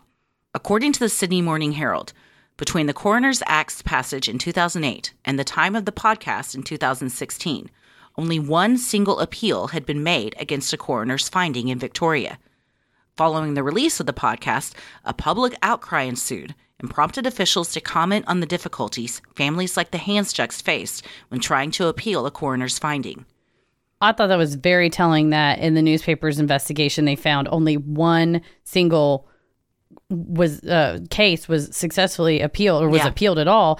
And I think that shows that you have written a law that is inappropriately narrow for the public policy issue that it was designed to address. It seems like it's a law to say, look, we want everyone to have a fair chance, but it's written in such a way that they know no one is going to have a fair chance. And so it's just kind of for show. Or they write it in a way going, well, we really are concerned because we don't want a lot of appeals if angry families are upset. And so we want to make it really hard to appeal. But then you ask yourself, does that serve the public policy purpose of the coroner's court, which is the job of these inquests is to actually determine the real cause and then stop whatever that cause is, whether, like I said, it's an accident because there needs to be better regulations on construction sites, or whether there's a person out there that's murdering women who seem suicidal and have substance use issues and, you know, is repeatedly murdering them. That would be also another thing that you would want to stop. So making it so difficult to appeal, you're absolutely stopping the initial purpose of the coroner, which is to stop further deaths in the same manner. Yeah, it doesn't make much sense. You know what just occurred to me, though? And I don't know. I guess if you're a lawyer in the United States, you can't practice in another country, but we need Kathleen Zellner on the case. You can. You just have to, what's the right word for it? I mean, you'd have to get, like, my old boss at the law firm I worked at was also a barrister in England because he, went through all the hoops that you have to be. It would be like if you're an attorney from another country and you came to the States, there's a couple of boxes you have to check, some tests you have to take, and you can practice. But there's nothing that says you can't have a consultant that isn't there to practice law, but is there simply as a consultant. And you're right, man, I bet Kathleen Zellner figured out. Normally, she exonerates people that have been wrongly convicted, but what if you convict people that have been wrongfully exonerated? Oh, yes. We need bizarro Kathleen Zellner. Yeah. And it's Australia, so everything's upside down. Oh, that's true. So she just goes there and then it works itself out. Problem solved. In 2018, it became possible for families to challenge the weight of evidence of a finding, meaning that the error in law caused the coroner to misapply the facts to the law. The change in law also extended the appeal window from 28 days to 3 months. This change would have allowed Phoebe's family to appeal her case more easily. Attorney General Martin Pakula made a statement on the premiere of Victoria's website, saying, "We want to make sure that families can apply to the coroner's court to reopen an inquest, regardless of when the initial inquest or death occurred." But wouldn't that mean that there's no appeal window? That you can do it whenever? Because they're saying, well, you have 3 months.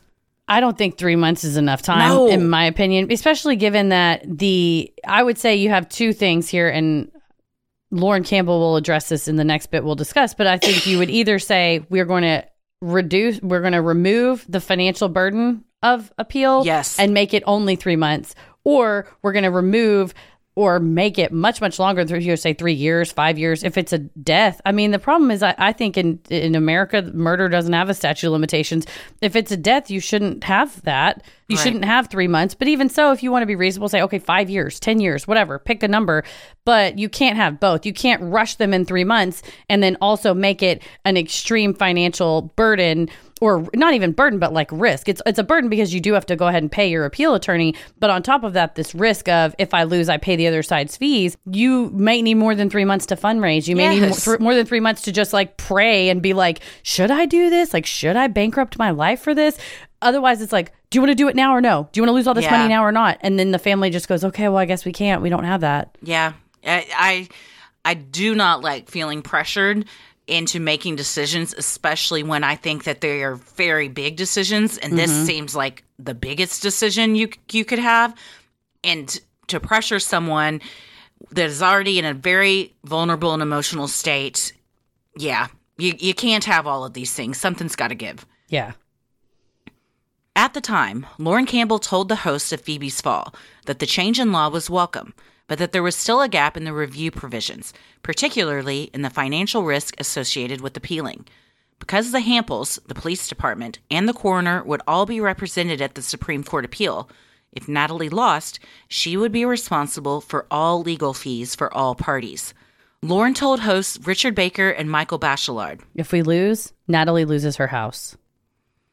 And you've already lost your daughter, so what are you're in between a rock and a hard place. I feel like you really don't have a choice but to say, okay, well, I can't do that." No. And Attorney General Martin Pakula about dislocated his shoulder, jacking himself off about all these changes. Oh, we made all these changes. Oh, it's so good for the families. This needs to be overhauled. I don't live there, so I don't have a dog in the fight. But I would say if you do live there and you find this upsetting and that you want change to be made, figure out what politicians are in charge, and that's what you need to lobby for, because as it is, the little bitty, I mean, they made like a tiny little incremental change, and we're like, look at what we've done, like all politicians. I'm not shitting on Australia. All our politicians do it all the time. They're like, congratulations on doing your job. But in this case, it was like such a little minor jump, and they just tried to just go, look what we've done. I will say, credit where credit's due for Richard Baker and Michael Bachelard. Their podcast is why that happened. Their podcast coming out with it pissed enough people off, got enough people going, what happened now? Who did what now? To complain. And then the politicians in charge said, okay, well, we need to look at some of these rules and figure them out. Not enough. Exactly what Lauren Campbell said. It didn't matter. The change didn't matter, because even if she had 3 months to appeal it, she still doesn't have the amount, her entire life savings to wipe out to risk this. Because who knows how high up the conspiracy goes. But you know what I mean? You appeal the Supreme Court, even if the law is on your side, you might still lose. I will say, one, I think we do have a dog in this fight, even though we don't live there, because we all want justice, regardless of where anybody lives. Also, I think that this shows that if enough people start yelling about something, they do notice. And yes, this was a small change that really wasn't even a change that really helped anyone. But it proves that if enough people start yelling, they have to listen. So what does that mean? We have to yell louder. And then the more that happens, maybe an actual change that is worth a shit will happen. Oh, absolutely. And I just meant I don't live there. You're right. For this case specifically, for the Handsjuks, and for anybody who's killed, especially intimate partner violence, especially if somebody's getting away with it, especially if they, I don't know, there's a possibility something happens again. Yeah. That I think that is, for every life we can save, that is it's an important, valuable thing. It's incredible that the podcast got the attention on the case that it did. And I think that's great. And I just think that, like you said, more pushing. Yeah. The Handsjuks continue to hold out hope. Lauren told 60 Minutes Australia in 2021. I guess we just hope that someone out there who has knowledge of this is going to feel a bit of a pang of conscience and come forward. If you have information that could help, you can report that information anonymously to Victoria Crime Stoppers at 1-800-333-000. If you're struggling with mental health in the U.S., use any phone to dial 988 and reach the 988 Suicide and Crisis Lifeline 24 hours a day, 7 days a week. Listeners in the U.K. can dial 116-123, and in Australia, you can dial Lifeline at 131-114. Aunt Hampel was found not to be responsible for either the death of Phoebe Handsjuk or Bailey Schneider, and we are not suggesting otherwise. According to the National Coalition Against Domestic Violence, 1 in 4 women and 1 in 9 men experience severe intimate partner physical violence. If you are experiencing domestic violence in the United States, contact the National Domestic Violence Hotline at 1-800-799-SAFE or text START to 88788. In Australia, reach out to the National Domestic Family and Sexual Violence Counselling Service at 1-800-737-732. So what do we think? Why don't you begin? Well, judging by the evidence at hand, and this is my opinion, I absolutely think that Aunt was involved. Suspicion mince words. It doesn't make sense to me to think anything else. I think it's physically impossible, and I think the demonstration showed that for her to have climbed in there herself. I think that so much evidence was just overlooked and not gathered. The footprints running away from their door, the whole scene in the apartment, things not being tested, the fact that her blood was found on the garbage chute handle, but no fingerprints. How can you have both of those things? Yeah. I don't know. Maybe somebody planted a little drop of blood on there. I don't know. I'm just saying. When you're wiping it, you got a little sloppy when you're wiping it. Yeah, or maybe you left something off when you're wiping it. The fact that her pants were down around her knees and her belt was only through 2 belt loops on her jeans.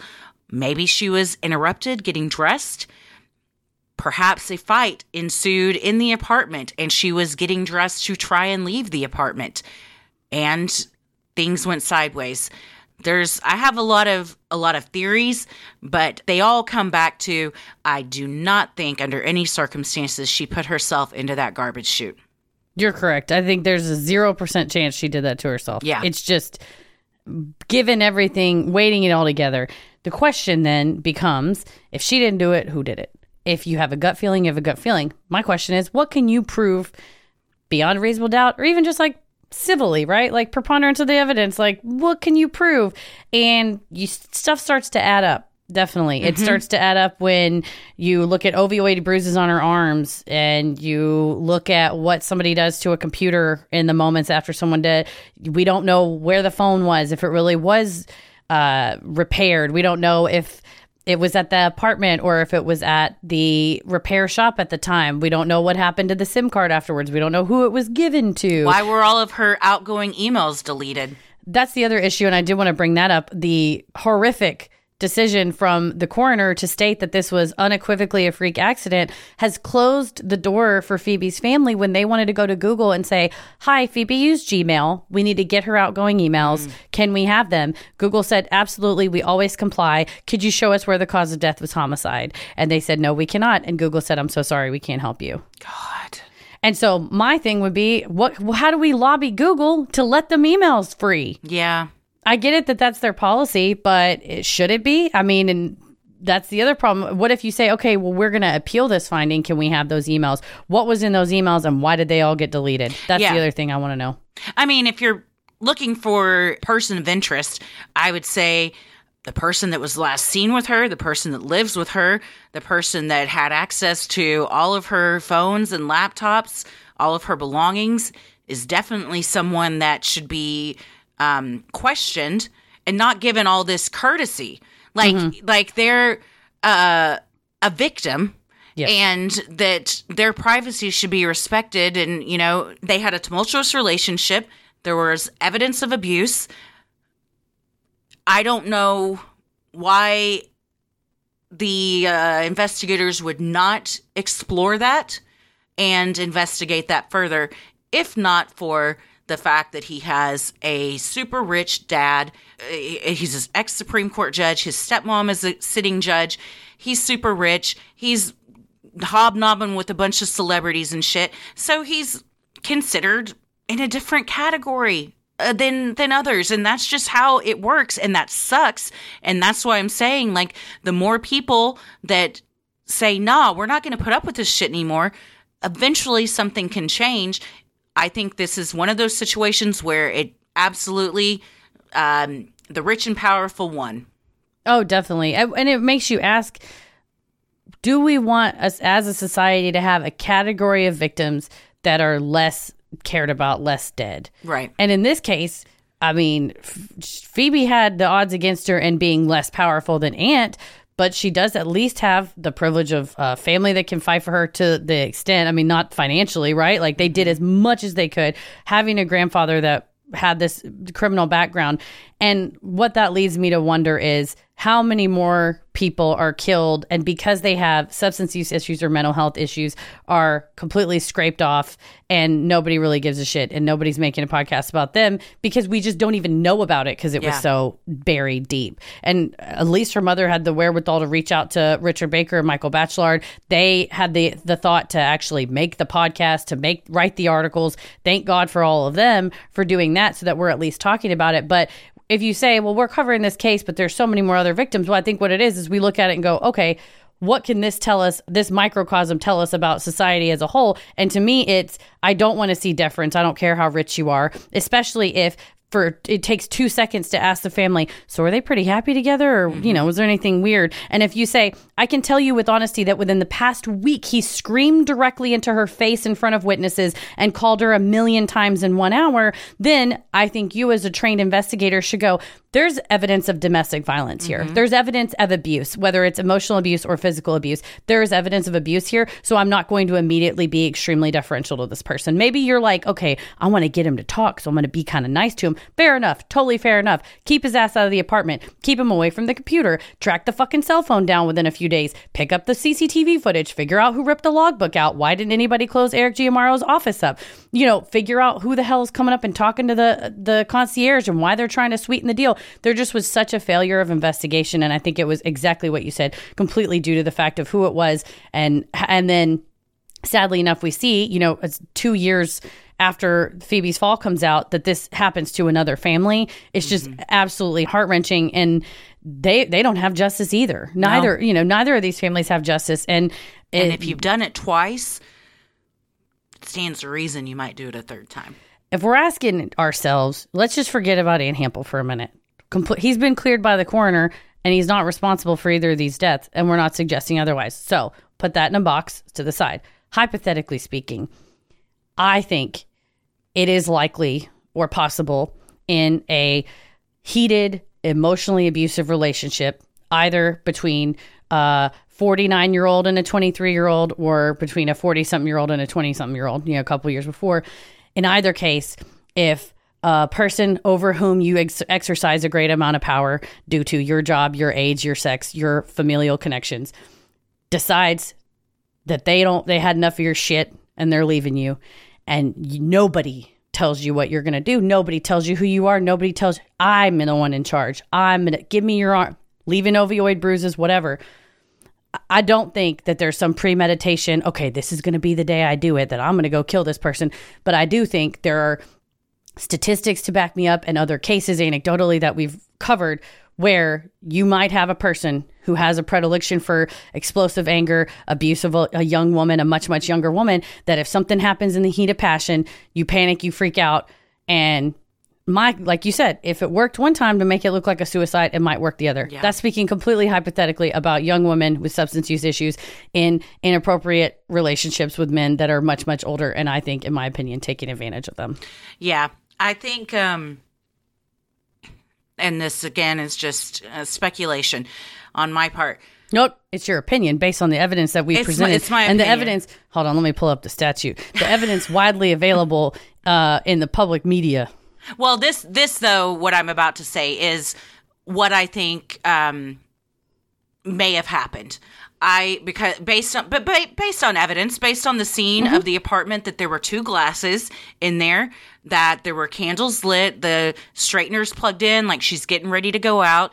Her body is found in a state of half undressed, perhaps, or perhaps she was getting dressed. I think that I don't buy that Aunt got there after. I think both of them were already at the apartment and a fight ensued and things escalated. And I do agree that I don't necessarily think it was premeditated, but more of explosive. And in the heat of the moment, something happened and he disposed of her. Well, and I think one of the big issues we have is, when did she go down the garbage chute? We could have known if they took a core body temperature at the scene. Or my thing was like, okay, couldn't you have tracked the order of the garbage being thrown away? We leave stuff in our garbage all the time that says whose it is. Yeah. So if she was in there on top of a bag of garbage and then another bag came down after her, all you have to do is ask the person, approximately, when did you throw this away? Oh, okay, you threw that bag away at 5:45 and that person threw their bag away at 7:30. Okay, well then we have CCTV footage of you walking, which they didn't have footage in the hallways. But we say, based on, I was watching this on TV, so it was probably about 7:30 when you would have at least something to go off of. But just the absolute bungling of the investigation, we'll never know. But you're right. I think if I were a betting person, I think her time of death was sometime between 6:09 p.m. and 8 p.m. Yeah, and right now it's just 6:09 p.m. and 7 p.m. I'll say sometime between noon and 6:09, or whenever she was found, is when it happened. Well, that's a whole day. Yeah, but yeah, I think a lot of things could be answered, and there's a lot of just like almost intentionally unanswered questions and loose ends that weren't tied up, that it seems to me as an outsider, based on everything we know, could easily be figured out. And I'll conclude my what do we think, quoting Christina Hampel. You and your family were let down by the justice system and those who represent it. I only hope that one day the truth will come out so that they will have some peace. I agree with you, Christina Hampel, 100%. Yes. Yeah. Yeah. And like Lauren said, we're hoping a pang of conscience hits and some information's brought to light.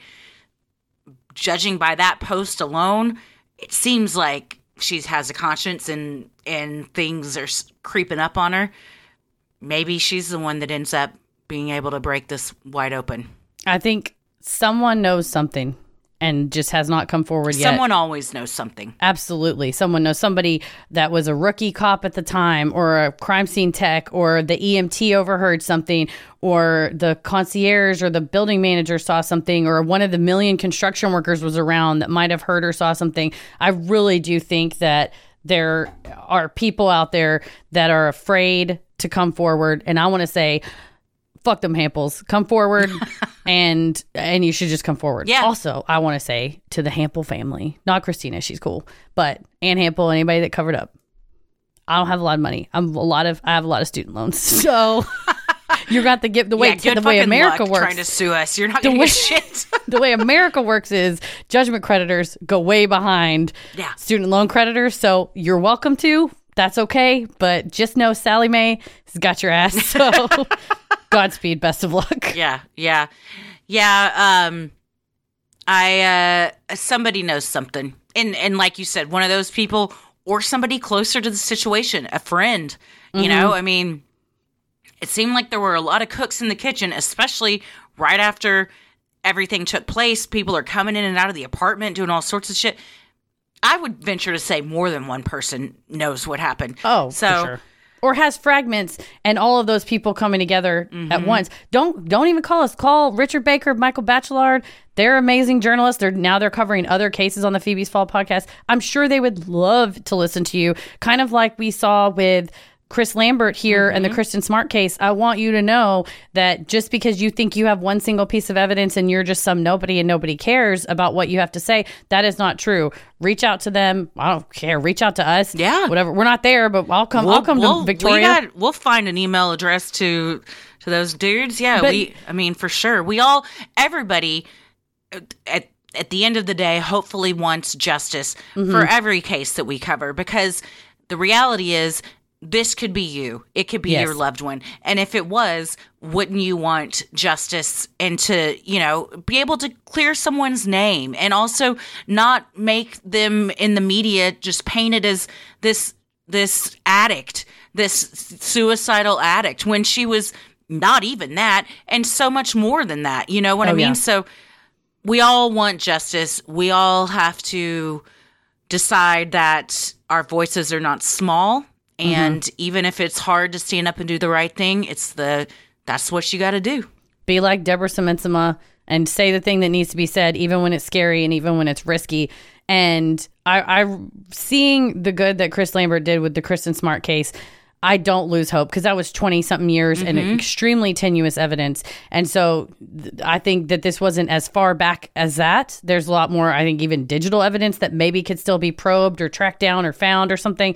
So I would say don't give up hope, because Len, Lauren, and Natalie and her brothers and sister and everybody, none of them gave up. So, yeah.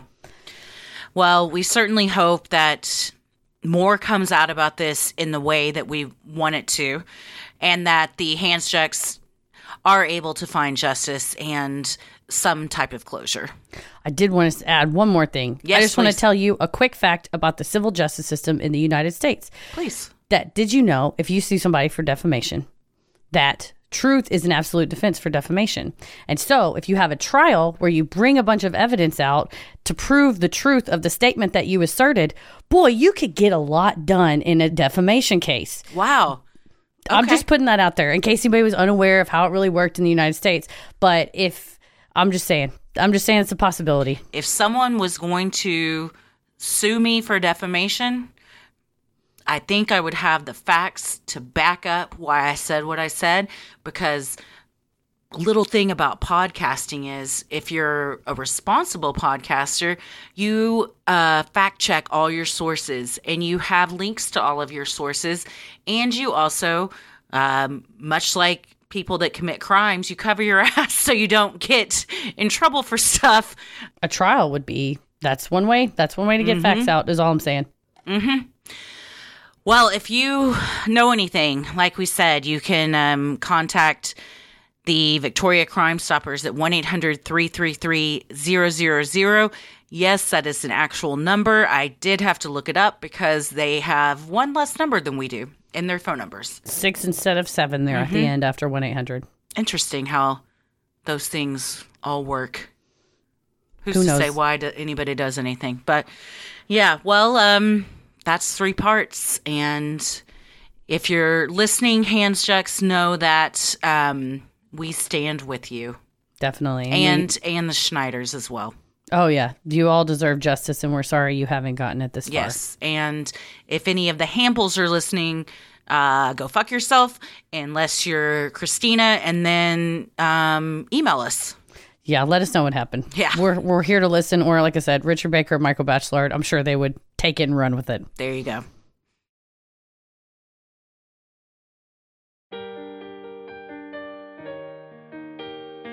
We love providing Sinisterhood to you at no cost, so if you like what you hear, consider supporting the show by donating to our Patreon.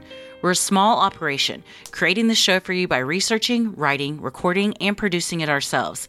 Any amount is sincerely appreciated and helps offset the cost of making and hosting the show. As a thank you, you'll also get some sweet perks like ad-free episodes, a Sinisterhood sticker, membership to our exclusive Patreon Facebook group for those in the Rolling the Airwaves and Getting Into It tier, a special shout-out on the show, a monthly bonus mini-sode, and patron-exclusive video and audio content, including Am I the Asshole?, Relationship Advice, Judge Christie, Dear Sinister, True Crime Headlines, and more. And patrons at the Getting Into It tier are also able to vote on a bonus content segment each month that they would like to see us live stream. They're also able to vote on a episode topic that we cover, and this was the one that they selected, which ended up turning into 3 parts. Yes. You also have the fun perk of access to our Discord server, where you can connect with other fans in real time and discuss the latest in true crime, share personal ghost stories, or just post adorable pictures of your pets. We hop on occasionally, and we host monthly Q&As on Crowdcast, where you can ask us all your burning questions. For patrons not in the U.S., you have the option to pay in pounds or euros, saving you the cost of the conversion fee. Annual memberships for all tiers are also now available. Those that select this option will be rewarded with a free month of membership. For more details on all of this and specific member tiers, visit sinisterhood.com and click Patreon on the top banner. And make sure you stick around after our sign-offs to hear your shout-out. So many of you have been tagging us in pictures of you sporting your sweet Sinisterhood merch. Keep those pictures coming. If you want to get some cool Sinisterhood swag like t-shirts, mugs, totes, and even clothes for your kiddos, visit sinisterhood.com and click shop on the top banner. The best thing you can do to help us grow is like, review, and follow on Apple Podcasts, Spotify, or wherever you listen to your podcasts. And please tell a friend who you think would like us to check us out. You can also share any episode by clicking the 3 dots in the top right corner and share topic-based playlists from Spotify by visiting sinisterhood.com/playlist.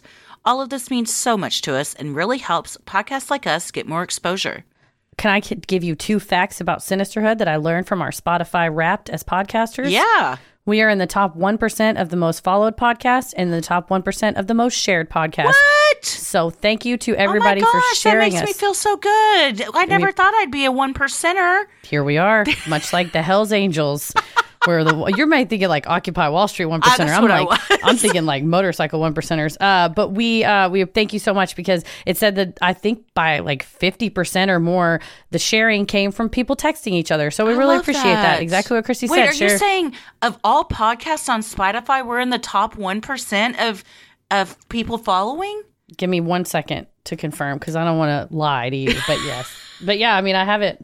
Hold on. Yeah, it says, congrats, you're in the top 1% of most followed podcasts. And it says your podcast was in the top 1% most shared globally. Wow. Here's how your listeners spread the word. 48% text. See, sometimes I worry about my memory. 29% direct link. 12% other. So I don't know what that is. Whispering or note cards or something. And carrier pigeon. 6% WhatsApp and 5% Facebook. So whatever percentage, however you did it, we thank you very much, because that's amazing. Yeah, it made us feel very loved. That does. That makes me feel great. That's the best birthday gift I could have, since when this comes out, it is technically my birthday. Well, and I wanted to say that because I want to say thank you. Y'all did that, and they followed the directions. And I'm sure people on Apple are doing it, and Pocket Cast and all the other apps, or Patreon or whatever. It's just they don't send us a fun thing at the end of the year saying that. That's true. Spotify does have the market on the fun thing that everybody gets to share, and you get to see all the stuff you did. That's how they suck you in to get you. Well, we appreciate you and wanted to say thank you very, very much. Yes, thank you. You can follow us on Instagram and Twitter at Sinisterhood Pod, and like us on Facebook at Sinisterhood. We're also on YouTube and TikTok at Sinisterhood Podcast. Christy, where are you at? I'm on Instagram at Christy M. Wallace, and Twitter and TikTok at Christy or GTFO. Heather? I'm on Twitter at MCK versus the world, and I'm on TikTok and Instagram at Heather versus the world. As always, the devil rules the airwaves. Keep it creepy.